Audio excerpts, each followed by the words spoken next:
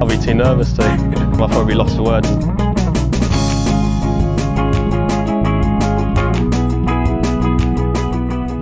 Hello and welcome to another edition of the Lost for Words podcast. I'm joined full team this week. Jason, hello.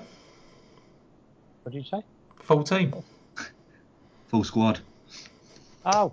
Yeah. Sorry, I didn't say you were 14 or anything like that. I said I didn't know what you said. Sorry. There we are. There we go. So we're 30 Hello, seconds Tom. in, How are you? and he wasn't listening. So that's a good start for a week back. And sounding slightly better than he did last week. Bradley Todd. Brad, hello. Good evening, Tom. How are we? Yeah, good. All good. I think we've all had a long bank holiday weekend. I think we've all enjoyed ourselves, and then realised we've got some work to do today. So whilst it's actually been a work holiday, it's not been a golfing holiday, as it never is for us. So, but we love it. We're here again. Don't love the fact that we had a couple of chances last week and they decided to play themselves out of it with one bad round. But that's Henny du Plessis and Aaron Wise for you. Here's what it is, isn't it? It's golf. Oliver Becker for you, Brad. Did you have him last week? I did not have Oliver. You did not have Oliver Becker last week. I wish I did. No, I had nothing going for me in the Catalina Championship last week. No, it's absolutely terrible from my selections. Well, Adrian House decided to come in a week after I did that, so really happy for Adrian House that he's got his first win. Not happy that he did it a week late, but that's golf betting and golf watching, I guess. Back on the British Isles this week, Jason. Back in the British Masters at the Belfry, which is actually a course that we've seen before and been used before, which is a slight change of pace for the DP World Tour. Got to make the change, doesn't it? Yeah. And a decent track as well. It is. We're ruled proper golf. It is. It's on there again in front of you. But our friends at Tour Tips, it's there if you go to the event page. Approaches, tee to green, absolutely huge. Driving doesn't particularly matter. Last year, putting wise, Bland was 55th, Guido 36, Corhonen 44, Dodo was 68, which is a brilliant effort for Dodo. Best of the season. Yeah, absolutely. So, not a lot there, but approaches, you had 1, 2, 3, 4, 5, 7, and 8 in top 20, and tee to green 1, 2, 3, 4, 5, 6, and 8.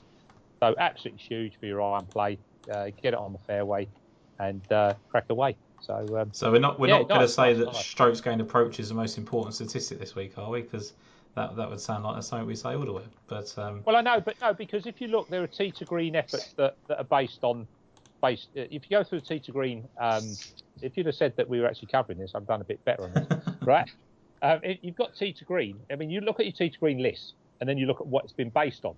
And an awful lot of the time, it's based on off the tee, not approaches. Whereas this, you need to base your tee to green on approaches. So yeah, whilst it's important, obviously, you look down those lists and there's an awful lot that would be, 30s, 40s in approaches, but because they're top 10 tee to green, it sort of averages out, and it's incorrect if certain courses you don't want that. So no. There we are. I think you mentioned there as well that it was where Richard Bland beat Guido Migliozzi last year.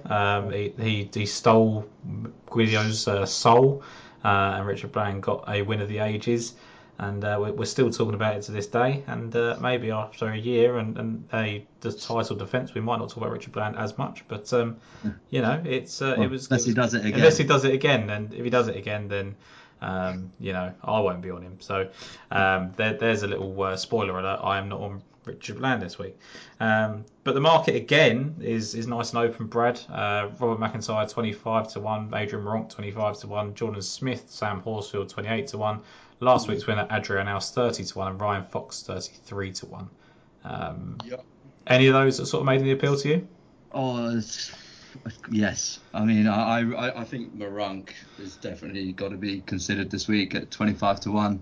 I mean, it's another great finish for him last week, and that's now like back-to-back third place finishes in his last two starts. And we've said it probably, how many times have we said it on this podcast before, that he's just primed to break through, and I would be surprised if it wasn't this year. I think he'll be disappointed with his final round that he couldn't find a lower one to contend last week. Yeah. But the flat stick got really cold, but he actually led the field tee to green in that final round, and he hit it the best he did all week.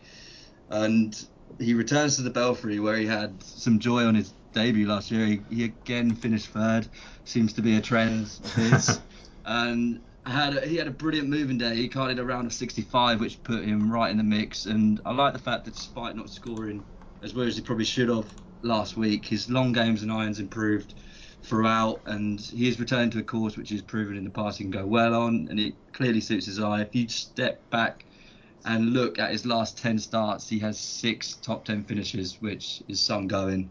It's got to be coming soon, and I'm hoping it's this week. So yeah, Marunk at 25-1 was the guy who appealed the most up the top. Yeah, it was one of those ones where I could have backed probably any one of those people that I mentioned there, and I've purposely left one out because I will come on to his in my first selection. But Jason, were there any of those that appealed for you at the top? I don't know. I mean, I'm surprised it went 25-1 the field. Yeah. Having said that, it's really difficult to pick that out. I mean, for me, Jordan, it's absolute prime for Jordan. This is, you're not got any emphasis on the putting particularly. Quality iron play, quality finding fairways. I mean, he's had one miscut in the last 10 or so outings. Got beat obviously playoff at South Africa. He's obviously, we know he's hard to get over the line. Should have won the Hand of World Invitational. Fell apart then, but then so did an awful lot on that final day. This is prime Jordan Smith, but can I back him at the price? Unfortunately not, but I'd struggle to see him out of the top 10. Yeah. So of those, so sort of Horsfield's a bit sort of in and out, isn't he? We know his talent. I was going to mention Horsfield, yeah, but I feel like because he did play quite well at the Zurich as well, didn't he? I mean, he played pretty well with Wallace, and not only that, it's like I feel like he's the kind of person that would come out quite slow and then just go stupidly low. So he might in the second round. I feel like he might be one to keep an eye on in play. Yeah. I was saying, I've just done the show with Sky for the Mere Media Network, and I was saying that Horsfield, I think, is still the one of this lot, and this is including McIntyre, that will have the best chance at cracking the PGA Tour. I think he has the best upside. It's just we don't know. He withdrew from Saudi after 2 rounds, and we don't know, why. And I guess there was a bit of an injury there. It might have been, whatever. But he then sort of dragged Matt Wallace along. I said in the podcast that if he had a better partner, I probably would have bet him. But Matt Wallace wasn't the one. Although he then made the cut last week, so kind of used that to his advantage. But so where Jason's just said about Jordan Smith and getting him over the line, one that's very difficult to get over the line is Laurie Cantor, and he proved that again last week. I didn't watch it, so I don't necessarily know exactly how he cocked it up, other than the fact that if you look at his scorecard, it does not make for good reading when he got into contention, because he made a double bogey on 10 and a double bogey on 17, and the fact that he only missed out on the playoff by 2 shots, that looks a very costly double bogey there on the 17th hole. So I just think he's going to have to do it at some point, and I don't really like dealing in certainties when it comes to golf, but it just feels to me like his talent level is actually going to get him over the line more than maybe his will. And we've seen Adrian House get over there now. They're pretty similar profiles in terms of talent and lack of win equity up until last week. So the price isn't great, and he's obviously shortened since last week. I just think that he came out and he went birdie eagle, and you think, oh, okay, maybe this is. I thought it was it, yeah. Yeah, you think this is his time. Like eventually the talent's caught up, and he's going to do it. And he goes bogey in the 4th and 5th, and doesn't make another birdie until 14. Then instead he just shit 14, 15, and you go, okay, well, he was actually on the winning score at that point, or the playoff score, and then double bogey 17, which is not a hole that. He'd struggled on all week, so he was, I think, level par or 1 under. So yeah, it's tough really. I don't trust him, but I just think the talent level is going to get him over, and for some reason I want to be on him this week. I think this is a really good chance for him to do it. Belfry should suit him quite nicely. I think his approach play will be rewarded. I know Jason sort of said at the start that off the tee isn't rewarded as much, and I do tend to agree with that, but I think it's more his irons that I'm interested in rather than his soft. There's some sorry to interrupt. There's quite a few risk reward holes, isn't there, at the Belfast? Yeah, and I think he can do that. I think, and that it's almost like The only thing that does concern me is that there is a bit to think about, and every time there's something to think about with Laurie Cantor, it's probably not a good thing. If there's decisions to be made, that's probably not great. But I'm not going to talk myself out of him. I'm going to go with him. I do like his talent. I also looked at Fox and Burmester at the same price. Yeah, same thing. It's tough, isn't it, mate? It's I suppose of the three, you probably trust. I don't know. Well, I don't know who you trust out of Fox and Burmester. I know Cantor would be number 3 out of those 3 players there, but It's got to be Burmy for me. Yeah. I would say so. But Fox does appeal a lot. I think he actually bases himself in England. I'm pretty sure he does. It's I like his game a lot, Chase. But what do you think at the top of this market? Well, he's the problem with Fox is again he's got it over the line at last. Yeah.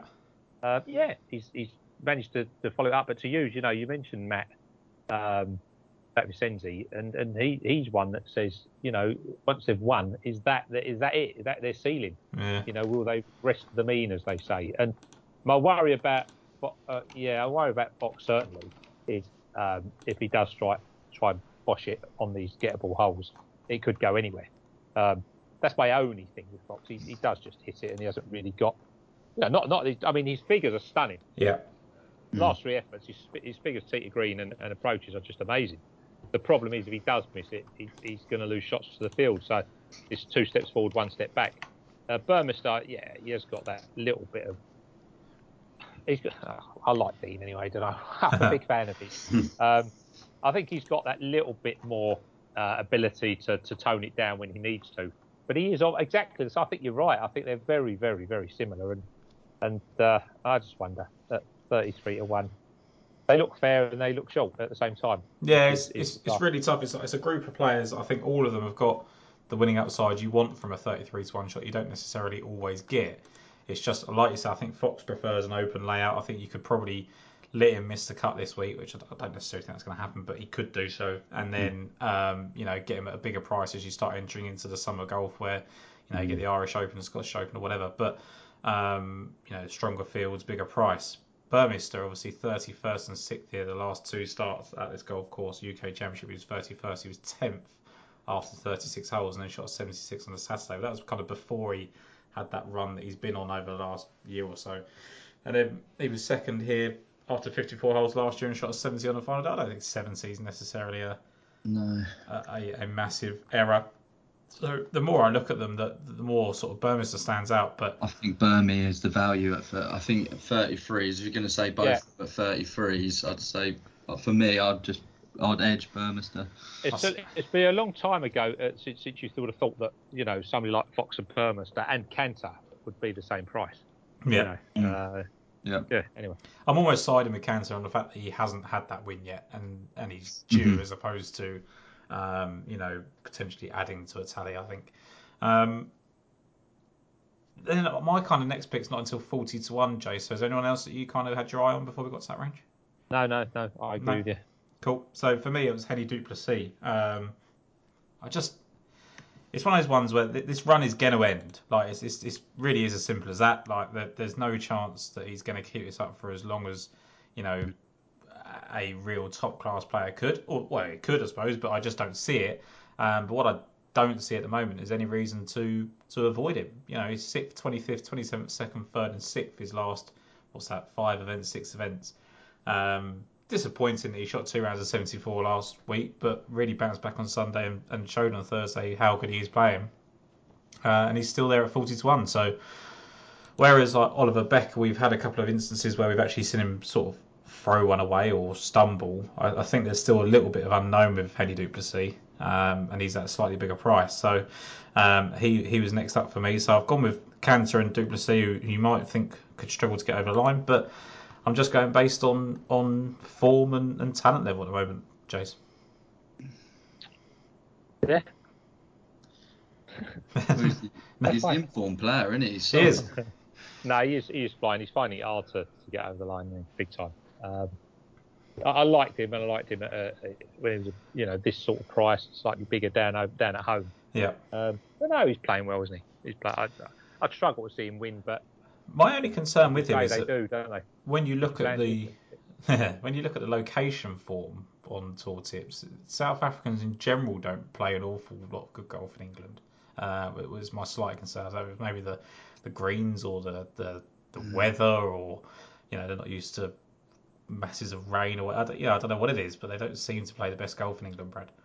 No, but at least I like the fact that at least he's seen the course. I know he Yeah. didn't do all that well. He finished, what was it, 62nd in his only start, but at least he's seen the course. But yeah, I've gone for a South African as well. As my Give us your one. Shall I give it? Yep. Right, I've gone for Lawrence at 66 to 1. And I just think he's just had such a brilliant year so far, and that somewhat fortunate win at the Joburg Open has really sort of been the making of him. Yeah. He's sort of gone from strength to strength, and he's sort of he's established himself at this level. He's missing the cut just 2 times since he's won. He had a second place in Kenya, 9th at that Gulf Life Open, and an 8th at the Stein City Championship.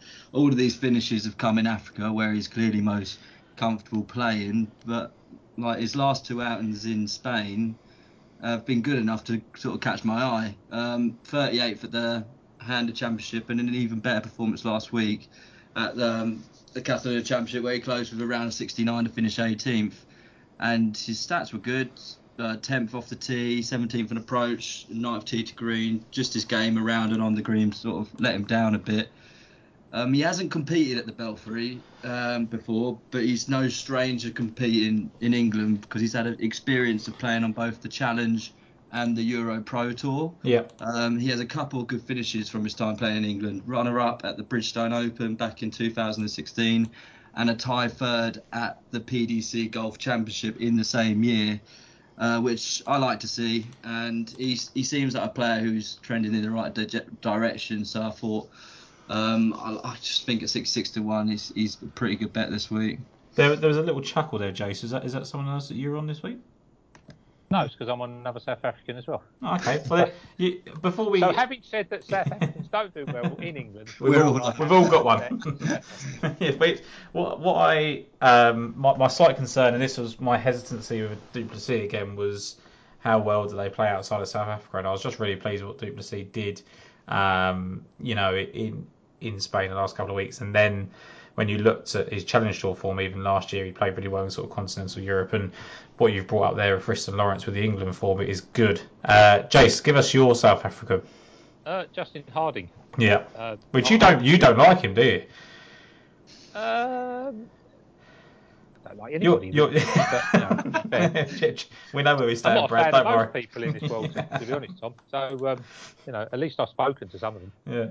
But to Justin Harding's point, you are a little bit dubious about his chances quite often. If I tend to put him up quite a lot, and you're a little bit anti Justin Harding, so you must like him this week.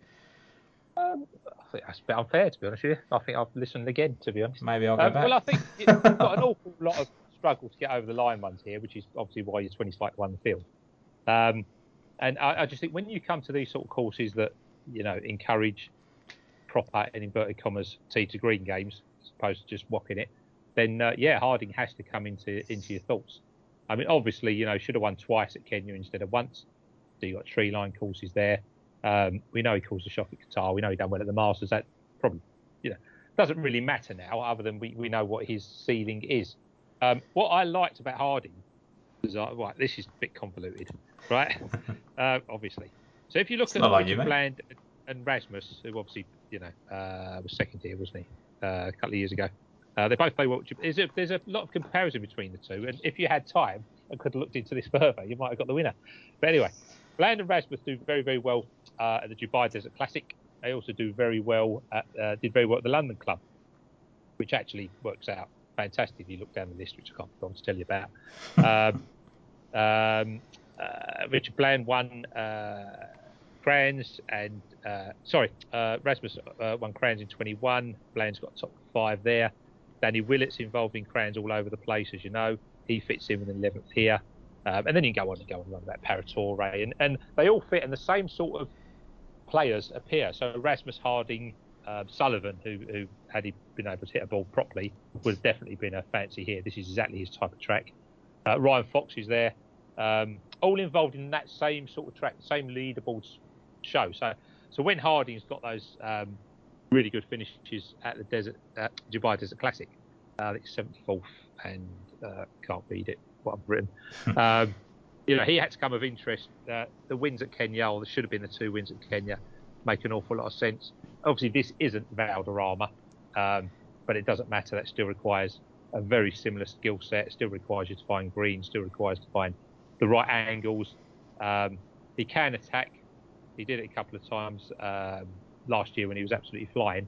And to be honest, he's in form. I've got no problems at all with what he's doing at the moment. 7th in his home tour championship, 5th at Qatar, a little bit before that. And last year, although he finished 19th, he was 4th halfway and in the top 10 after 3 rounds. So I quite like the fact he's had a break. He's a winner. 40-1 when he's behind or priced outside non-winners seems to me a bit of a nice price, to be honest with you. Yeah, I mentioned on our show that the Mayo Media show that he was the first name that I was kind of thinking of, but I was slightly disappointed with the price, which seems ridiculous when I've gone on Laurie Cantor. But I was sort of comparing it to kind of the current form. His is sort of like in and out and not in terms of actual form, but in terms of playing as much. Because when you look at the list, he's 25th Abu Dhabi, 4th Dubai, 9th at the Ras Al Khaimah, 5th and 7th his last 2. And I do think, a bit like George Coetzee, I think he's someone that carries over the form on the South African tour into the DP World Tour. So I do like him for that. I don't know. For me, I just wanted a little bit bigger, which is maybe just a bit greedy. 5 top 10s in his last 10. And he should have won twice last year. I don't know. Well, okay. We'll have a top South African to be pretty lively between the 3 of us this week. It's good though. I think that's a good price range though for those 3 guys, especially obviously Thriston's slightly out of that, Brad. But kind of that 40 to 71 range. I wouldn't be surprised at the range we see the winner from this week, because 25 to 1 the field, there's no obvious favourite, and the obvious favourites don't tend to do that well in the DP World Tour anyway. So, there's so many names here. I thought Dietrich was interesting. I thought he might get over the line eventually. Will Danny Willett kind of just come back and be better than everyone else because he's been playing on the PGA Tour? Don't know. I'll just wait until he's on Dunhill Links. But yeah, I find it really hard after being initially really excited about the event. When it comes to the betting, I was found it really hard to commit, and I kind of went with Cantor and sort of pinned my hopes to him and Henny du Plessis, and it took me into the hundreds before I got anyone else. So, Jace, before we go any further, did you have any more to add? Nope, I agree with you. I've then gone, I think, into triple figures. Yep. So I will go with my first one in the triple digits, and it's Eddie Pepperell. Brad, you were on him last week. You were kind of hoping that he was going to carry on what he'd shown in Spain. He obviously didn't know. And the only thing I kind of glad that happened, and not because you lost money on him, but because it kept his price open this week, and where he generally tends to excel. He's got a 1st and 2nd in this event. Okay, not on this golf course, but he was actually 11th here last year on the golf course, which I think he was actually leading after 54 holes. I'm just going to double check myself on that one. Towards it, yes, he was. Shot a final around 73, which is kind of what Eddie Pepperell can do. But I just think he's had that recent showing in Spain. He loves playing at home. He's very obviously better at the UK and Ireland events than he is anybody else. Top 10 of his 20 OWGR starts have come in the region, so do really like him just playing at home. And I just think these kind of British Masters tracks suit him. He just seems to, I think, because he can kind of club down at times, he doesn't get so wild off the tee with his driving. Maybe it just suits him that he can go to Thornton's and get his chocolate whenever he wants to, and can pick up his local red wine. I don't know what it is, but Eddie Pepperell seems to be at his best at home. 150 to 1 8 places still. Nice, yeah. I thought it was really good because, it was disappointing to miss the cut, but it wasn't. I don't think it's a total surprise. I think we were kind of. You even said it yourself, Brad, when you were talking about him. Like, you know what you get. You never know what you're going to get, right? You don't know. You never know. It's not He's like either going to be on his game or off his game. It's either one or the other, really, isn't it? And if it was at a course that he if you're backing him here at 150 to 1 after he'd shown something the week before and he struggled, then I'd say, okay, jump off. But I think because it was in Spain, I wasn't as bothered. You know, again, like if it was a Qatar Masters or something like that where he's played very well and won before, like if he'd have missed a cut like that, I would have been concerned. And, you know, maybe I'm putting too much stock in that 15th, like I said other people did last week, because it's one event over the last 10. But I'm willing just to take a chance on him at the British Masters because he's done so well in it before. So that was for me. Jace, I'll let you come on to your pick before I go into any others here, because there was a plethora of names I thought were worth mentioning. I don't know if Brad put up one of them. Not sure now. So about the next one. Daniel Gavins, who I know you like a lot, Tom. Yes. And I don't, because I think I think the win was a fluke, and there we are. But he's purely only put up, and he's not going to be a big play. I'll have a look at the top 10s, top 20s, or whatever, just because his iron play and his tee green stuff is ridiculous. But then such a poor striker, isn't he? Yeah, but then so he's losing 15, 8, 7 strokes on the putting green. That's ridiculous as well. So you do what you got to do. It's just we were just talking earlier about figures and stuff like that. And if you are looking at approach and tee green, then he's in there. But it's I'd struggle to be confident about him. But I think you have to. It's there in front of you, isn't it? I mean, it's not difficult. And he has got the 6 at Kenya, which I suppose, it's certainly not as consistent as somebody like Harding. But if you want to stick that in as a, 3-lined, shortish track, then you can do. But I say it's not. I'm in no way confident. I just think his game must suit here. Despite the fact that he was crap last time he played. Yeah, no, he's just striking the shit out of the ball is the nicest way of putting it. That's can I look that up? Where's it? Yeah, that's a real term. If you strokes going striking the shit of the ball, yeah. Okay. It's ball strike shitting it. I don't know. He shits it on the greens. I know that. I think that's you're just waiting for 1 week where it's putting luck, isn't it? It's like Molinari is half the price of him, and they've both got the same thing that's got to go for them. Yeah. Like, is the way I would look at it, is the positive spin on that I put on it. Jace, you backed Ewan Ferguson last week, or you sort of mentioned him, and he was top 12, wasn't he, after 54 holes, and just had a bad Sunday. So I thought he might be interesting to go back into. Lucas Nemet's obviously been very, very consistent, and Yannick Paul, I think, is someone that's also playing very well. So those 3 guys I thought were worth mentioning. Yeah. Obviously, again, Jason, you mentioned Richard Mansell last week as a top 20, top 30 player, and I think that's pretty much... That's him, isn't it? I think that is what he is, a top 20, top 30 play. I liked Craig Howie, but again, I just don't know what he withdrew over last week, and it's kind of concerning me a little bit. Yeah, so, there's just such a plethora of names here. I know, Jace, you've got another one.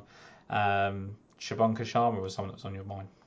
Yeah, again, when it's calls for quality, tee to green based on approach play, then just Sharma just continually comes into your head. It's the problem with doing that, I think, is it's a bit like Catlin. We all think we know what John Catlin wants, for example, and when it appears, we instantly look at John Catlin. Then we look and go, he's actually playing rubbish. But does return into a course that I say should suit or does suit. Should that then elevate their form? Let's ignore it. Yeah, I don't know. It's one of them, isn't it? It's like you can make it so obvious, like a player's in form, he's striking the ball well. Let's have a go. It doesn't really matter. With Sharma, I think again he was last year when he finished 34th, he was 6th in strokes gained approach and 7th in tee to green. Yeah. And that really caught the eye. So when I was obviously going through it earlier and seeing where everybody finishes, if that's the key asset, then I like to look down the list and see someone that was probably Eduardo Molinari, for example, who was 40th and still striking the ball well, but obviously on the greens. And we've seen this now hundreds of times now, where we've said it before, putting can be anything. And where putting doesn't matter on a track, or historically doesn't matter on a track, then at the end of the day, they're not going to lose 8 shots to the field, are they? They may lose 2. Yep. They may lose 1.5, which makes a huge difference at the end of a tournament. So Sharma, I loved his figures from last year. I think he lost 4.45 round here last year, which, if he does it again, he's not going to do anything. Plays well in England. I just think the overall sort of profile of Sharma fits this type of track perfectly. He's got 2 top 10s the last time he played here. One at the Kazoo again, which I've already said I really like. That actually does involve Rasmussen Bland finishing tied 3rd, I think. Yep. Or tied 4th. So you've got the similar type of tracks, and what can you do, Tom? I sort of said earlier that to you that it is the England for me. He's got that 17th and 9th place finishes at Wentworth, which are much more elite fields than this, and they're just I don't think they're necessarily even completely similar tests, but they require strong iron play. And interestingly enough, just while you were talking about Sharma there, I brought up the stats from last year, and it was Cahonan led the field in strokes gain approach, Richard Bland 3rd, Molinari 4th, Horsfield 5th. Well, you can actually put them 1st, 2nd, 3rd, and 4th because Figueiredo missed the cut and was 2nd. But Pepperell was 7th as well, so it was kind of a nice thing to see there. If Renato Paratore can play and it isn't just the ghost of Renato Paratore, then he might actually come to life at this golf course. But there doesn't seem to be too much on him at the moment. But that's your thing, Tom, isn't it? It's like that's what we say. You know, when you look at it and you go, yeah, they might have been tied 30th, but they were top 10 for 3 rounds, or blah blah, or whatever. Exactly the same. He might have been 34th, and you look at it and go, yeah, it's fair, it's midfield, but he was clearly striking the ball well. It's just what he does. That's the thing. His tee to green is based on his approaches. So if he's playing well, he fits the course. That's there we are. What else can you do? That's all you can look for, isn't it? We can't hit the putts for him, and they'd probably be worse off, Tom. To be honest, I don't know with Molinari or someone like that, Daniel Gavins. I'd probably give myself a chance in a putting contest against them on the 9th green at 9 or whatever. But maybe when it comes to Laurie Cantor, he probably doesn't need me to putt for him down the stretch. But interesting stuff to see there. I've got one more big one, Jason, and Bradley aligns with me. So have you got any others that you wanted to mention before we go on to that one? I'm done, mate. I'm done. No. So it was Dave Coupland was the final one for me, who was coming to 250 to 1 from the 400 to 1 that was tweeted out earlier, and Brad's gone with him as well. So I'll make the case for him. It's now going on to the limit of what you want to see, but he plays so much better in England, a bit like Pepperell. He was tied 16th last week after 54 holes and just had a terrible final Sunday. Same as Ewan Ferguson, similar sort of thing. But again, last 6 starts in England, he's made 5 cuts. He's got a 3rd, a 9th, a 15th, a 28th, and a 53rd. He was 3rd in this event last year and 28th in the UK Championship as well on the same golf course. Now, he is someone that's powered by putting, Brad. I think it's fair to say. But last week, he actually struck the ball really well. I think he was 4th in approaches. And as much as I don't know how much to trust these strokes gained approaches. Well, you never know, do you? But I mean, Rafael Jacquelin's the best player in the world according to the last 2 weeks in terms of irons. So if they are accurate, he's 1,000 to 1 this week and finished 21st last year. Oh, sorry, Tom. Sorry to interrupt, but just funnily enough, I just looked at Jacquelin because I had that list down from last week, and it's unbelievable. Yeah. Like at the hander, it was minus 18 strokes off the tee and plus 17 strokes in approach. Yeah. Minus 13.5 last week off the tee and plus 15 in approach. That's like, I don't know where he was hitting the ball from. Well, but, he must be literally flying it out into the cows field and then just sticking it to 15 feet and making putts. That's just brilliant. Isn't it? If they're entirely accurate. Now, well, yeah. But Dave Coupland is, if his is accurate, and I can't imagine it's too far wrong, then he was 4th last week in the field in strokes gained approach, Brad. Yep. Just need to putt better.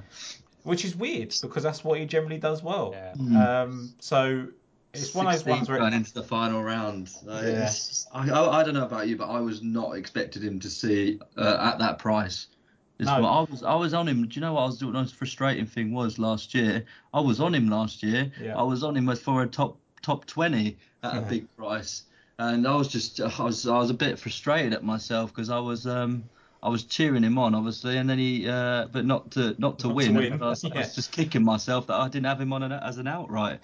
Yeah, that is the Uh, worst one when you've realised that your bet's oh, coming in and then realise that it I could have never been a lot do it better. now. I always make sure I have a win only bet on the exchange Yeah, on my top 20s now. After, I mean, there's been a few scares.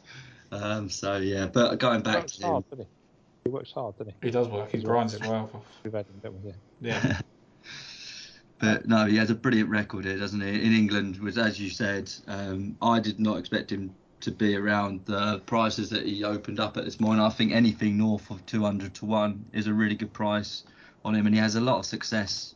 Also, just from the Euro, I think it comes down to his pedigree, really, where he played a lot of his golf on the Euro Pro Tour, as a lot of young English golfers do, and he had a lot of success there. And yeah, no, I can't believe the price he was this morning. I just think he's got to be worth chancing this week from the stats, and also just from his record here alone. Yeah, I mean, look, like any 250 plus shot that we like this much, he'll miss the cut. And the odds suggest that he will do, but there's so much in front of you to like that there's no point in going against it. You might as well just have one less Starbucks this week and have a go on David Copeland is the way That's I look at right. it. Probably have one less Starbucks and have a go on Rafael Jacqueline as well, because if he is hitting the ball as well as it says he is, he's certainly someone that could make a run at it. I mean, Thomas Bjorn rolled back the years last week for a little bit before falling away, so can't see why old Silver Fox Jacqueline can't. So, And I thought you made a good point, just go on, mate. suggesting that he probably got a little bit aggressive in his final round. Probably Yeah, we stopped spoke earlier, didn't we? I think hunting and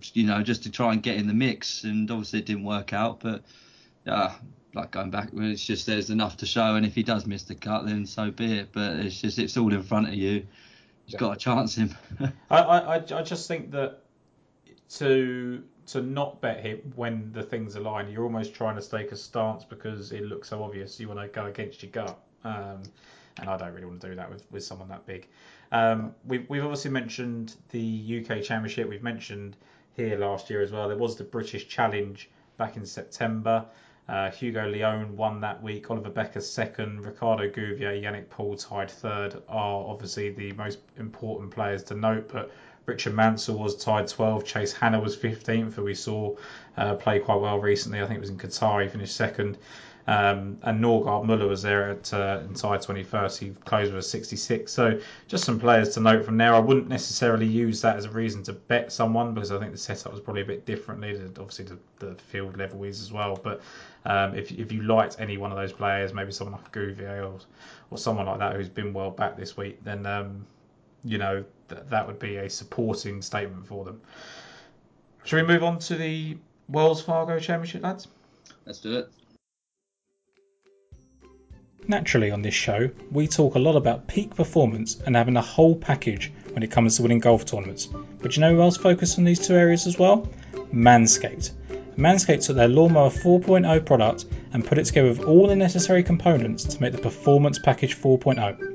Including this package is the Lawnmower 4.0, the Weed Whacker, which takes care of nose and ear hair, the Crop Preserver and Crop Reviver, which are essential for your balls, and 2 free gifts, including a premium wash bag and a pair of anti-chafing boxers. Now this set is normally $218, but is $130 for a limited time only, and with our 20% code LFW20, that will now be brought down even further to $104. In the UK, this will be £96 instead of £120, and again, the Performance Package 4.0 helps you and these elite golfers, if they so wish, stay in peak shape below the waist. That is code LFW20 for 20% off site-wide and free worldwide shipping on manscaped.com.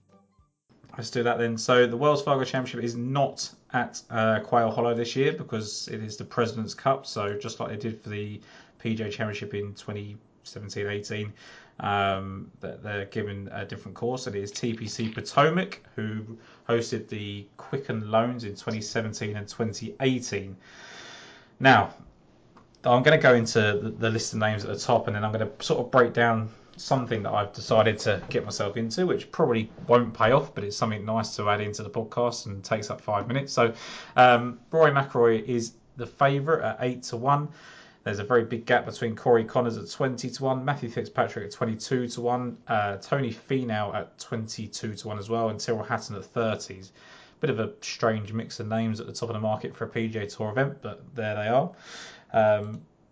I think you can probably draw not necessarily comparisons to the courses, but there's certainly a crossover in results between this golf course and Bay Hill and the Travellers. So the Travellers is kind of the one that kind of sticks out to me the most. But you look at Francesco Molinari, won the Quicken Sloan National here in 2018. He won Bay Hill and has finished tied 25th at the Travellers. Ryan Armour has finished 6th at the Travellers. He was a distant second to Molinari that week. Sung Kang was 3rd. He's got 2 top 9 finishes at Bay Hill. Answer was 4th at the Travellers and also 4th here. Tiger Woods has obviously dominated Bay Hill. He was 4th here that year. Then you've got Beau Hossler as 2nd and 10th at the Travellers and 6th here.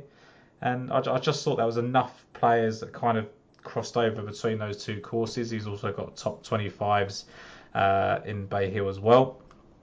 And then you go back to 2017 Quicken Loans National, and Carl Stanley won, and he's got top 15 at both Travellers and Bay Hill multiple times. Charles Halifax lost in the playoff. He's got a really solid record at Bay Hill. Fowler twice tied 13th at the Travellers, 3rd and 12th at Bay Hill. He was 3rd. Martin Webb was 3rd that week as well. He won Bay Hill and 15th at the Travellers. Keegan Bradley, who was 5th, has got 2 top 8s at the Travellers, 2nd and 3rd at Bay Hill, and a 10th and 11th there as well. Sung Kang, again, the name that comes up. He was 5th that year. He's 6th and 9th at Bay Hill, as I've already mentioned. Leishman's won Travellers, finished 5th here. And then Spencer Levine, 6th at Bay Hill, 11th and 20th at Travellers. He was 5th here. And it just goes on like that. I'm not going to go into every single person. But then one other person that kind of notes, Casey Wittenberg was 2nd in the Corn Ferry Tour event here and was 7th at the Travellers in 2009, which is a pretty standout performance for him outside of major championships, which he was really good at for a period of time. So the Travellers and Bay Hill were 2 courses I thought were worth noting. So after any of that, Jace, was there anyone that kind of comes to your mind at the top of the market? Mark Leishman's not playing very well, right? No, I took it. Well, I mean yeah. I mean, what you say,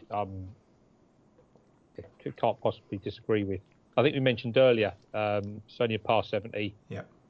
It's quite tight off the tee. You have to know where you're putting it, because you get angles, etc., etc. You got penal, rough. It's quite a high grade event, really. Yeah. We think it is. I think when Molinari won in 21 under, single digits would have got you a top 10. So that week he was obviously. Did he win 8 shots? I think he won by that week. On fire, yeah, absolutely on fire, wasn't he? Yeah, absolutely on fire. You got par 4s, 450, 495, 477, 470, 500 on the card. So really, you have got a couple of short ones you can attack, but they're where you're gonna lose your shots rather, I think, than make shots. And like I said to you earlier, if you look at the, I think there was a great site that does an early preview, and the stats show you that 50% of the approaches, give or take, are going to be from 175 up. And if you look at that list, Ryan Armour leads it. Yeah. It's really, really, when you look at these lists, it's very strange, isn't it? Got Ryan Armour in front, Lowry in second, DJ in third, on and on it goes. And everyone's wishing that Mito Pereira was playing, because we'd all be on. And so then we look for Joaquim Niemann, who's not playing, so we can't be on him either. Then we're in trouble, really. Look, I think if you look at decent iron players that struggle to win, they're all up there in the frame, aren't they? Rory could do what John Rahm did last week, which is just enough. I mean, I thought Rahm was excellent in the final round. I didn't see a lot of golf last week because I was away, but I did watch the highlights of John Rahm's final round, and to be fair, he was excellent, but was he doing anything different to what he's been doing for quite a while, except he was actually finishing the holes off? Yeah. And that really was all he was doing. He was actually putting 15, 20 footers. They were going in, and in the end, he's still only sort of, put his head in front. So he had to knock them in. Otherwise, he wouldn't have won. So Rory's obvious, isn't it? I mean, it's based on, Quail Hollow form, really, a lot of it as well. That was what I was going to say. That is factored in a lot more than maybe it should be, because this is a completely different test to Quail Hollow, I would say. Yeah, I mean, look, I looked again. This is Tita Green, but you can base it a little bit. I think you can get away with a bit of length here, but Corey Connors is. There's nothing difficult, is it? Corey Connors is playing so well. Tita Green. I think you'll struggle round here to knock him out of the top 10. I think he's the one for me in fact, up the top. Yeah, sorry to interrupt. Yeah, the more I look about it, to be honest, I think something like Jordan Smith, as I said, I find it hard to see a name sort of 35th or something against Jordan Smith over at the Belfry. But I'm now going to look at it as probably each way doubles again. Yeah. Corey Connors is obvious, so it's very, very little to tell about him. He repeats form at the right courses as well. He's all done it at the Masters enough times, which has surprised enough people in the world. But now we have to believe on the Corey Connors, don't we? I think a lot of people were. I remember one podcast, probably one of the Mayo ones, was taking the mick out of his price last year in Summit. But I think you have to take him very, very seriously now, to be honest. His Titty Green game. I couldn't possibly ever back Tony Finau because I think it's like backing Laurie Canter. But again, but you see, the problem I've got with Finau is he's the right price because of his class, but what he did last week, he was shocking the first 2 rounds. It was all over Twitter anyway. Yeah. There was a list of putts he was missing 4 foot and 2 foot 6, and he was missing everything. And then suddenly, we're a fan of his because he's found something in the last 2 days. It doesn't change what's been happening over an awful lot of months for me. So I'd much rather have Connors than Finau. But again, really struggling to see how they'll be out of the top 20, definitely top 15. And then you've got Gary Woodland again, flying. It should suit, but struggling to finish it off. I struggle, mate, to be honest with you with this one. So I have actually left them all. Although, you could probably do a combination TriCast or something, top 8, and you might win it. Real struggle. Ansaru, Ben's put up as a headline. Same sort of player. Just superb. Tita Green, obviously not as long as a couple of them. And Fitzpatrick, they're all so good, Tita Green, but can you really sort of know your colours of that? It's like 4-1 for any of, ignore Rory. Yeah. It's like Connors, Fitzpatrick, Finau, Woodland, Answer. It's under 4-1 for a win. I'm struggling. So I think that's summarised really well, because I think if I wanted to bet anyone in that group of players, Answer was one I was interested in, but I think it would be Connors. I think Connors would have to be bet, because he just, we've already seen, he was like 50-1 for the Masters, wasn't he? So if you put it into perspective in terms of field strength, 20-1 is not really that bad, and he's proven that he can win now. Like, he's done it, and he's gone close in big events as well, that I wouldn't necessarily have any doubts about him on a Sunday, other than the fact that his putting might let him down, but his putting lets him down at the best of times. So it's not necessarily anything to do with pressure. Well, as you say, Molinari's won it, so we know exactly. It's not the biggest thing in the world. Carl Stanley. So it's Carl Stanley and Molinari. I feel like Connors, with how well he's been playing, he should definitely have won a lot more by now, just from his play and just the past. I know you can say that probably about a lot of people, but it's just been so good. I think that's the thing, Brad. Though, is I think that there's so many players like that they get so pushed down in our estimations because they haven't. But then you look at the fact that Scheffler's won 3 and Cameron Smith's won 3 in a short space of time, and suddenly there's not that many to go around, and you think, how long has it been since Thomas won? It's tough to commit at 20-1, isn't it? It is. I haven't. No, I was honestly, he's my favourite up the top as well. I would have, before the odds even come out today, I was like, I really would love to bet Corey Connors as long as we get a decent price. But then I saw 20-1, I just couldn't do it. No. Bring myself. Which haunts me, because the guy. So we're all happy to move on to the next stage. Is how I think that's summarised. But the guy that I did end up betting, which bothers me because I didn't necessarily love the price, was Keegan Bradley, and exactly that was how I felt when I did it. But I just think he's perfect. Like, he just aligns to everything that I wanted to do. He's played well at those golf courses that I like. Hits the ball incredibly well, and he's playing consistently well again. Similar to, I guess Corey Connors, 11th at Bay Hill, 5th at the Players, 8th at Valero. The miscut at the Valspar was a little bit disappointing when you think about how they performed at golf courses they should play well at. But he's just got a 2nd and 3rd at Bay Hill. Just just like that. He's played well at the Travellers. He's finished second there as well. He lost to Ches Reavie by 4 shots, which maybe isn't the biggest ringing endorsement. But this is a guy that I guess you can talk about kind of like a Corey Connors maybe back in the day when he was at his best. You've got Paul Casey, all these types of guys that just ball strike their way around golf courses. And he's just got that very irritating routine and a very bad putting stroke. But eventually, Brad, I think he will get back in the winner's circle, and I think this could be a good course for him based on the 2 last winners that we've seen. Definitely. I echo all that, and I really did consider him this week. And he's never someone I really enjoy taking. Yeah, I mean, as you mentioned, his routine, and it's just he's not an easy person for me to watch on the eye or to get behind even. But he does align quite nicely for this event, and he's playing some great golf again. So I really wouldn't be surprised to see him up there come the end of the week. Yep, I like all that. For me, then it was Cameron Young, who I thought was very easy to bet. The complete opposite of Keegan Bradley. He had that 13th at Bay Hill, which obviously stands out nicely. He was 3rd last time out. He's probably going to win. Again, I don't like dealing in definitives, but he was 2nd at Riviera to only a brilliant Joaquin Niemann. And interesting enough, he's 2nd at the Sanderson Farms, which is where we obviously got kind of introduced to him on the PGA Tour level. Might not be too kind of insignificant. I mean, Ryan Armour was a distant 2nd to Molinari, had won the Sanderson Farms. Bronson Burgoon was 6th on this golf course, 6th at the Sanderson Farms. Chesson Hadley has played well here multiple times. He was 8th in 2018. He was 2nd at Sanderson Farms. Andrew Landry, 8th here, 4th at Sanderson Farms.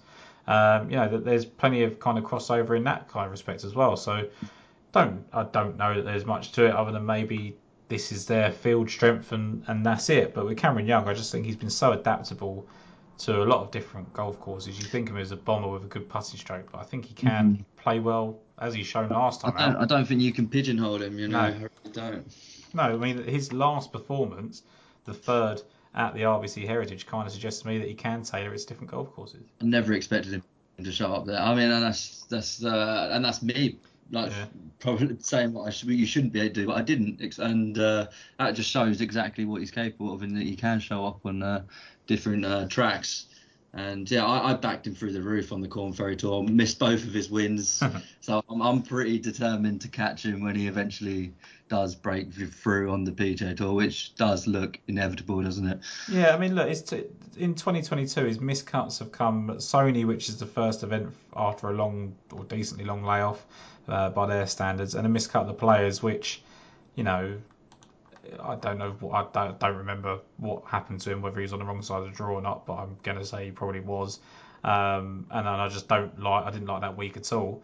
And then he misses a cut in his first Masters, which many people do, people are better than him. So for me, the 13th at Bay Hill, 16th at Honda, which is a very different test. 2nd at Riviera, 26th at Phoenix, 20th at Torrey Pines. Everything sort of suggests to me he's so solid. The price maybe doesn't scream appeal to everybody, but Whereas I wanted to take Paul Casey, there's no injury news at all about him. So I would be very wary on him. And then the other person that was sort of worth thinking about was Seamus Power, and he's been kind of steamed into a bit on prices. So I thought Cameron Young was the one that stood out at the 40-1 range. Jace, any more for you at this kind of range?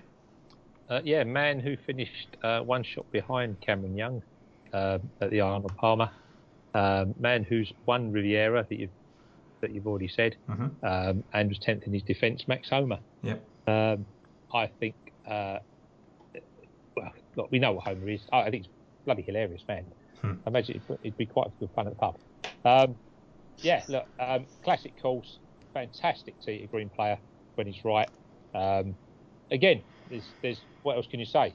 You've brought up the courses that there's potential comparison with. I know he's won, this event, but when it was at Quail Hollow. Yeah.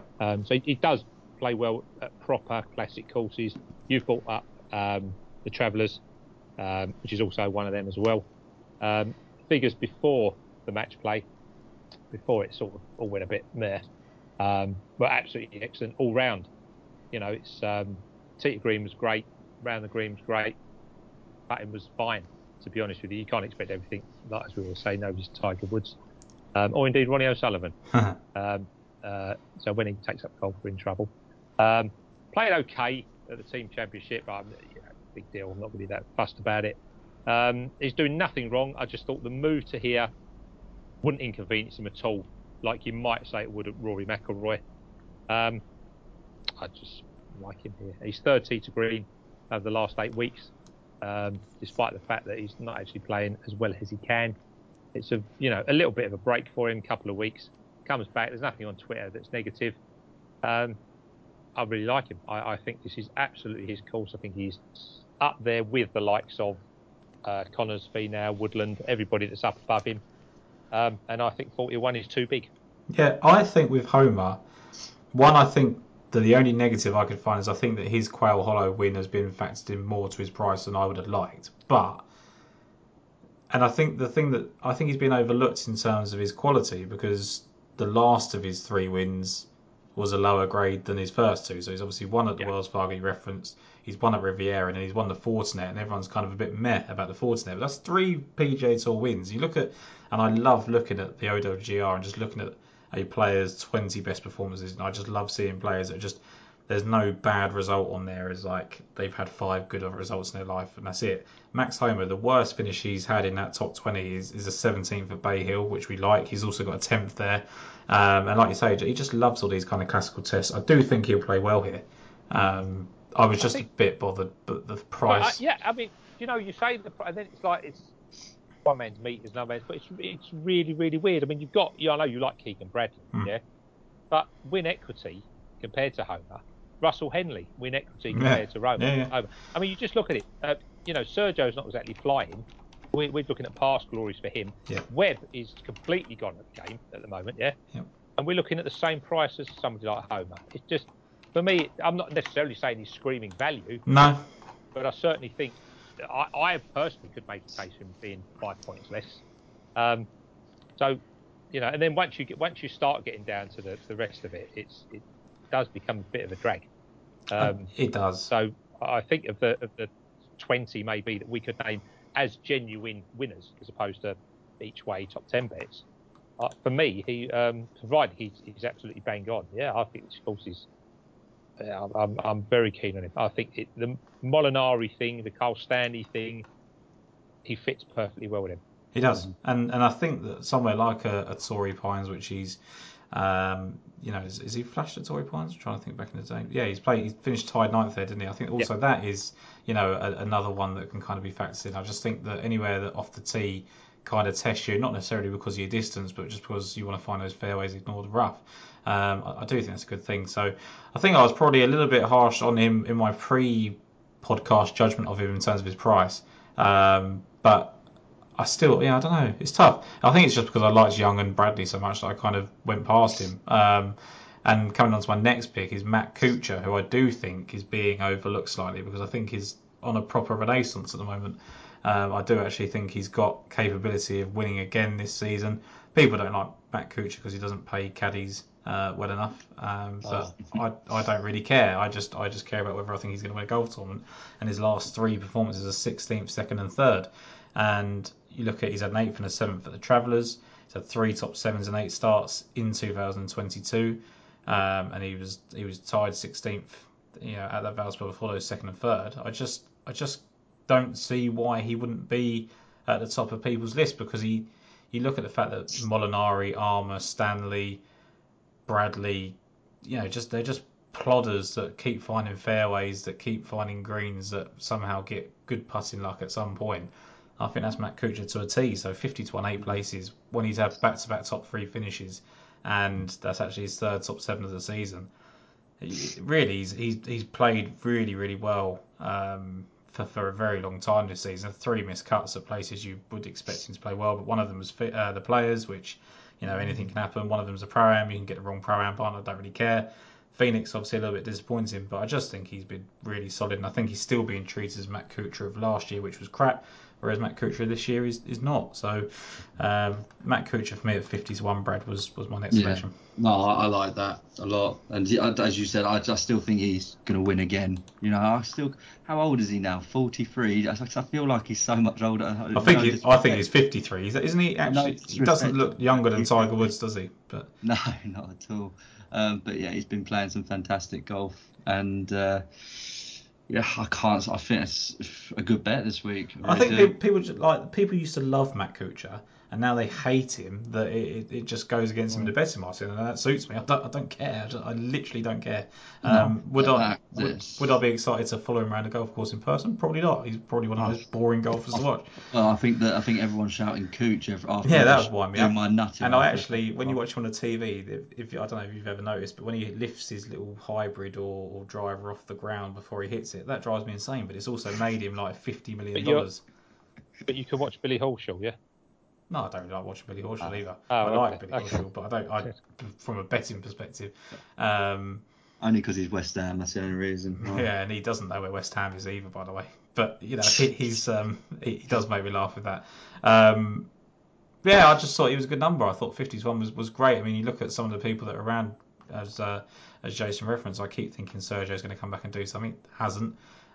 Davis Riley was in this sort of price range before he pulled out. Seamus Power is in this price range, and I get the Seamus Power stuff, but you know, he's showing a bit of life again. But I don't think he's any better than a Matt Kuchar. Patrick Reed's had a decent week and suddenly slotted right in there. Jason Day, we don't know what he's going on with him. Yeah, there's loads of question marks, and I think he's probably started in quite nicely to that. Chase, my next one, I don't know if you're on, but Kevin Streelman, course record holder with Answer and Molinari, shooting a 62 here back in 2018. Obviously, first and second at the Travellers, 7th at the Bay Hill, 3rd at Torrey. Recently, he's been 22nd at the Players, 7th at the Valspar, 18th at the Valero. The 7th at the Valspar stands out to me because as long as he's performing where you expect him to perform well, I'm happy. So the 22nd at the Players, bonus. Valero Texas Open, 18th, bonus. 7th at the Valspar, what I want him to do, to know that he's good. And he was 6th after 54 holes here in 2018 and just didn't finish the job off. So for me, Kevin Streelman was another one. Obviously going with the kind of older veterans in this event, but I think the leaderboards we've seen recently, Jason, that over at the Quickens Loans National suggests that's probably a way to go. Yeah. I like him. Always look for Leishman. Always look for Streelman in these. We have this podcast that we've done 2 Travellers now. Yeah. Obviously over the last 2 years, and we always bring up Leishman and Streelman. Yeah. And that type of player. Yeah, I can't argue with you. I haven't backed him, but only because I haven't backed him. No, that's fair enough, mate. We've got one at 70 to 1 now, Brad, that we like in Anirban Lahiri.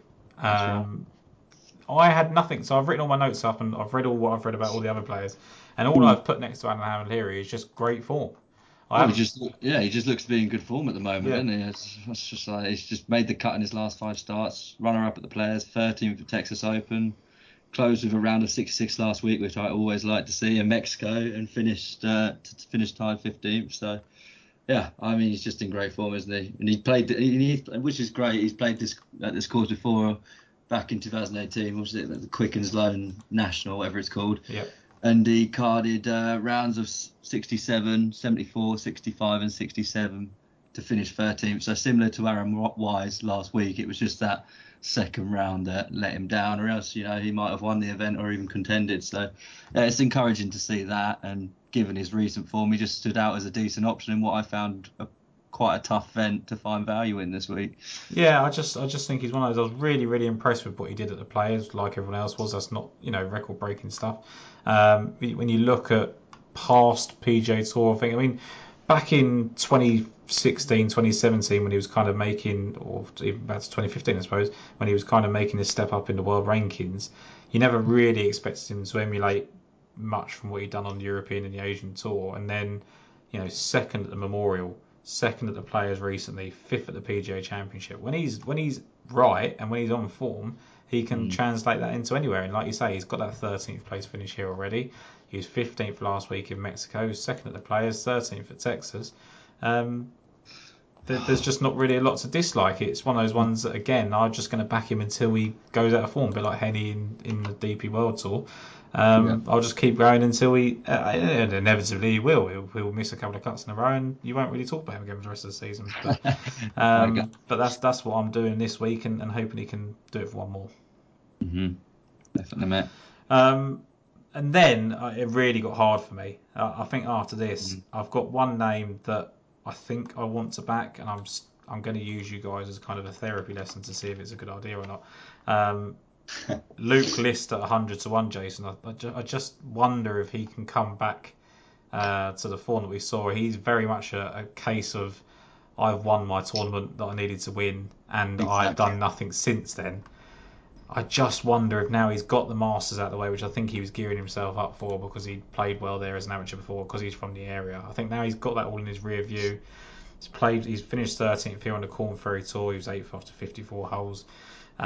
He's played well in the courses that I kind of mentioned earlier. He was second at the Sanderson Farms. He was 7th at 10th at Bay Hill.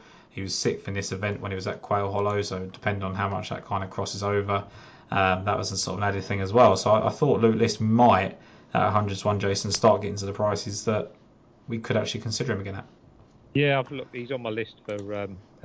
He's on my list. He's on my list for. I looked at the list. Anyway, all other crap jokes. It's 20 past 10. What do you want? I looked at the list as part of the props bet thing, and he's definitely there. So I'm just going to see what the Americans do. But who knows what he's going to do? But yeah, tee to green. Generally, he's stunning, isn't he? Loves a bit of Pete Dye if you can get it, but tends to weak the week after you've backed him on a freaking Pete Dye, which is quite annoying. It's a worry, isn't it? It's exactly the conversation we had before about whether you think that coming back to a course that will suit will start an upturn in form. Yeah. I think, like I said, once you go past the top X 15, say 20, I think you can make a case for quite a few of these to nick a place, nick a top 10, something like that. Why not? Yeah. I'll argue with it. I've scooted over one for you, Brad, in CT Pan as well that you wanted to back. So we'll quickly rewind there before I go any further down. What did you like about CT Pan? Yeah, I think I've got him at 80 to 1. I think anything 70 to 1 is probably I think it's available now. But yeah, he hasn't been pulling up any trees really recently, but he's made the cut in his last 4 starts, finished respectable, tied 29th last week in Mexico. So he hasn't been playing too badly, but the results also don't tell the full story because his approach play has been really solid, and it's, as we always say, it's, with most of the players we put up here, it's going to come down to whether or not he can improve on the greens. And his best finish this year came at Riviera, finished tied 9th, has a top 10 at the Travellers, which you said you liked as a comp. He's also played here twice when this course hosted the Quicken Loans National. Narrowly missed a cut on his debut in 2017. Then in 2018, he carded Browns of 67, 68 to be in 7th place going into Sunday. Final round of 72 meant he slipped down to 17th. But again, similar to Lahiri, it's encouraging to see he can play well here and possibly only one round, like a decent round from getting himself in the mix. So, yeah, it's not like a confident pick, but he's someone that I quite like fancy chancing this week. Yeah, I think he's someone that always kind of pops off my radar, and strangely it wasn't this week, but he's just solid, isn't he? I think he's one that he's good for a couple of good top 10s in a season. He can nick a win, as he has done already, and you don't really know what to expect. I think he's priced that way as well. Is he? Should he be in the triple digits? Should he be in the upper echelons? And no one kind of really knows, so they plump him in the middle. And I think that's kind of my feelings on CT Pan summarised. Really, I don't think there's too much to love. There's not too much to hate. It's one of those. If you back him, I can see why, and that's certainly the case with that one. Other than that, I was interested with Beau Hossler. I'm trying to find his price. Maybe he's not even playing, so that might take the interest away. No, he is there, 125 to 1. 2nd and 10th at the Travellers, which is obviously something that we kind of pointed out. 24th at Bay Hill.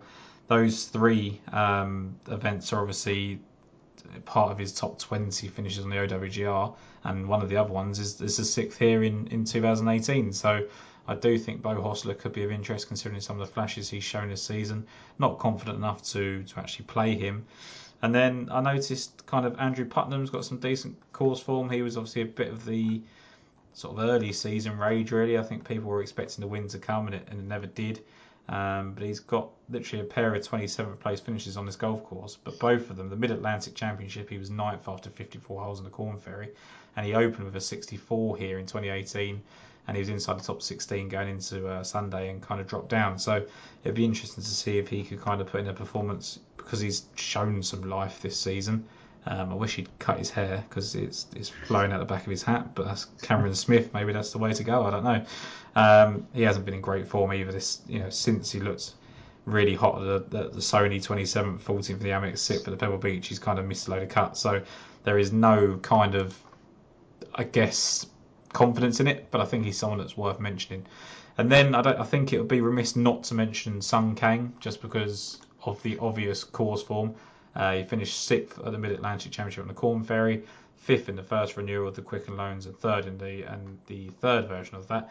And to me, I always look for Sung Kang, and last year I kind of convinced myself he was going to be really good because he had George Gankus as his swing coach, and that really helped Matthew Wolff. And now Matthew Wolff can't do anything, so maybe that wasn't the best thing to do. But he's been 6th and 9th at Bay Hill as well. He just strikes me as someone that kind of goes back to golf courses, gets comfortable, stays there. It's just really hard to trust, isn't he? He's 22nd at the Puerto Rico and 51st last week. Otherwise, he's kind of been pretty dismal other than the 26th at Phoenix. So I don't really trust even with his course form. Like, there's very much fact in his price. Any other course, he'd be 400 to 1. So really hard to kind of get too excited about anyone further down. If you wanted someone that's kind of played the golf course well, Chesson Hadley's got 2 top 8s on the golf course, 2nd and an 8th, and he's down there at 300 to 1. But again, he's kind of missed Cut City every week. So maybe he's worth mentioning. Yeah, Ryan Armour, of course.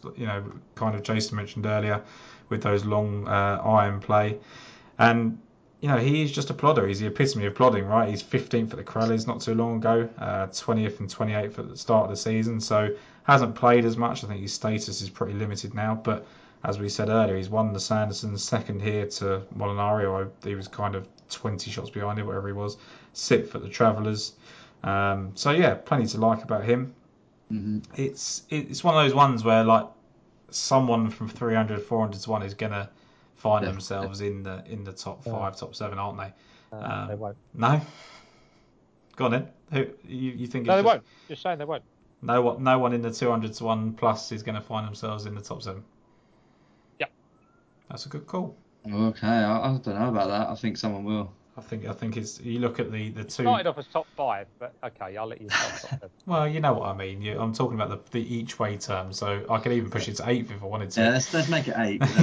Yeah, so let's really retrack. So someone in the 200 to 1 plus range is going to finish in the top 8 places is the call I'm going for. Jason, now I've extended to 8 places. Are you now not going to say no? No, I'm not going to say no. You said 5. Okay, so no one in the top 5 this week is going to be someone that was 200 to 1 and bigger, is what you're saying. Okay, correct. Cool. Is that a good place to end there then? Is that something that we can is that somewhere we can kind of snip up and play that out if something goes right or wrong between us? But Yeah. I don't mind. Sometimes you're right, sometimes you're wrong. That's it. You can't be right all the time, otherwise we wouldn't be doing this. So That's right. let's recap our picks unless anyone's else got anything to add on the Wells Fargo Championship. I really like the look of David Lipsky for some reason. First and straight going approach last week. Yeah, I know. Yeah, absolutely. Been playing really, really well last couple of weeks. Clearly not good enough, but anyway, I thought he's one of the top ones that I'm looking at for a prop bet, so top 10, top 20. No one ever chooses David Lipsky for anything, do they? Really, No, in America. Not in America, no. But he was definitely one I looked at. Again, Smotherman's hitting the ball better than his figures, but like as you say, you're just messing about, and I think the top 15 are too good. Yeah, I think eventually one of the better players will emerge, despite the fact that there are temptations to go for those kind of long shots because of the leaderboards that we've had. But on Lipsky, he's obviously got a 6th and 7th in his last 3 starts, hasn't he? And he's played well at Bay Hill in the past, I believe, as well, maybe as early as this season. So 26th there, so that might be something to consider as well. Let's summarise our... I can't even think of a bloody tournament now. What are we going for? The British Masters. There we go. I've got it written down here and I still can't read it. It's because I can't scroll up and that's really putting me off. But I had Laurie Cantor for my sins at 33 to 1, Henny Duplessis at 40 to 1, Eddie Pepperell at 140 to 1, and I will stick with David Coupland at 250 to 1. Brad, I'll come to you for your DP World Tour picks. Yep, I have gone for Marunk at 25 to 1, or I think he's available at 22s now. Lawrence at 66 to 1, and with you with David Coupland at 300 to 1, but I think anything north of 200 to 1 is absolutely fine. Yep, like that. And Jason, your picks for the British Masters? Justin Harding, Daniel Gavins, and Shankar Sharma. That's very, very easy. We like that. And then over to the Wells Fargo. Again, I'm going to try not to forget names as I go along. I've gone for Keegan Bradley. Again, slightly concerning, but he's 33 to 1. Maybe I'll put them in a really painful double, Laurie Cantor and Keegan Bradley. Cameron Young at 40 to 1. Matt Kuchar at 50 to 1. Kevin Streelman at 60 to 1. Lahiri at 80 to 1. Or 70 to 1 now, I think it is. And Luke List, I think, is worth chancing at 100 to 1. Jason, I'll come to you first this time. John Maxwell Homer. Is that it? Just one and done? That's it. There's loads of prop bets, and I'm interested in Connors that and Finau. Do you think there's anything that will make you just go for Connors by the end of the week outright?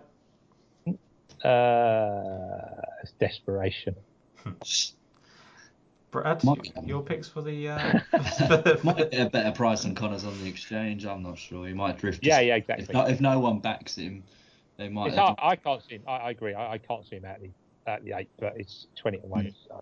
Yeah, maybe win only is a better way to go. But yeah, for Wells Fargo, I've got with you Cameron Young 40 to 1, Lahiri 81, but I think he's 70s now. And CT Pan 80 to 1. I think he was also shortened to 70s as well. So we're not far away now, gents, from another major championship either. Just looking at the schedule, we've got the Byron Nelson next week alongside what I think is a new event in the DP World Tour. I think it's the Sadao Open or something like that in Belgium. So we've got that exciting thing to break into. And then we're on to the PGA Championship at Southern Hills. I don't know if you guys saw the pictures of Tiger Woods scouting the course last week, so there's definitely excitement built in for that one. Yeah, Pat Reed liked that to me. Yeah. So, what did you say there? Patrick Reed liked that picture. Patrick Reed liked it, did he? Did you not see what Twitter feed said? No. Oh right, okay. He kicked off or she kicked off, or whoever runs that account kicked off. off. I think we've worked out now that is his wife's dad, so it's his father-in-law. Yeah. He's such a troll. I rate how trollish she is. He's brilliant. So what was he kicking off about? I just said like it was unfair and like because it's Tiger Woods, he got a look or something. And everyone went, well, just phone them up, say you want to look, and they'll let you have a look. Yeah, sure. Any PGA pro can play any golf course for free. You can't just turn up to the golf course. You would certainly think if you phoned them up, they're not going to say no, are they? No, well, they might do to Patrick Reed, I suppose, because that would just. It's getting worse. It's just getting worse and worse. I don't know. It's just like this. It's a really weird thing because is it their fault and then is it everybody else's, and it's just becoming worse and worse. Well, I actually think. I don't know how he comes out and plays. To be honest with you, amazing that he plays. I actually feel quite. I don't know if I feel sorry for him because I think it brings a lot of it himself, but I think he gets he gets a terrible rep for more so than what maybe he deserves, but also he's got a family member that's just destroying his life on social media. I suppose if he really wanted to, he could stop it, but that it's probably out of his control. There was a very funny reply to it. I think Lou Stagner put it up. Reed came back whenever it was and said that some evidence had been doctored online or photoshopped or whatever it was a couple of years ago. Well, Lou Stagner put up the photo of Tiger talking to the CEO of the course, whatever he was. Yeah. and done this little thing, zoomed in and said, "Has anyone got a clearer shot of this? Because I think it's been photoshopped or something like that." As a reply to Reed's Twitter, which was quite good. Yeah, it was good. I think that there is some fun that can be made. There is some that goes a bit too far, and there's lots of other things. But Patrick Reed is certainly an enigma. It was interesting to see him actually play some good golf last week after what had certainly been. Yeah, of course, yeah, absolutely. He ends up finishing 42nd, which suggests that he's still not quite back to where he should be. But he started well for 3 rounds, didn't he? So I think that'll do it, gents. I think we'll save ourselves for the excitement of the Sadao Open next week on the DP World Tour and the Byron Nelson at TPC Craig Ranch. And, we'll get those perfect build-up events for the PGA Championship. I don't know quite how they've managed to build a schedule like that. But here we are. That is another Lost for Words podcast. And thank you very much for all listening.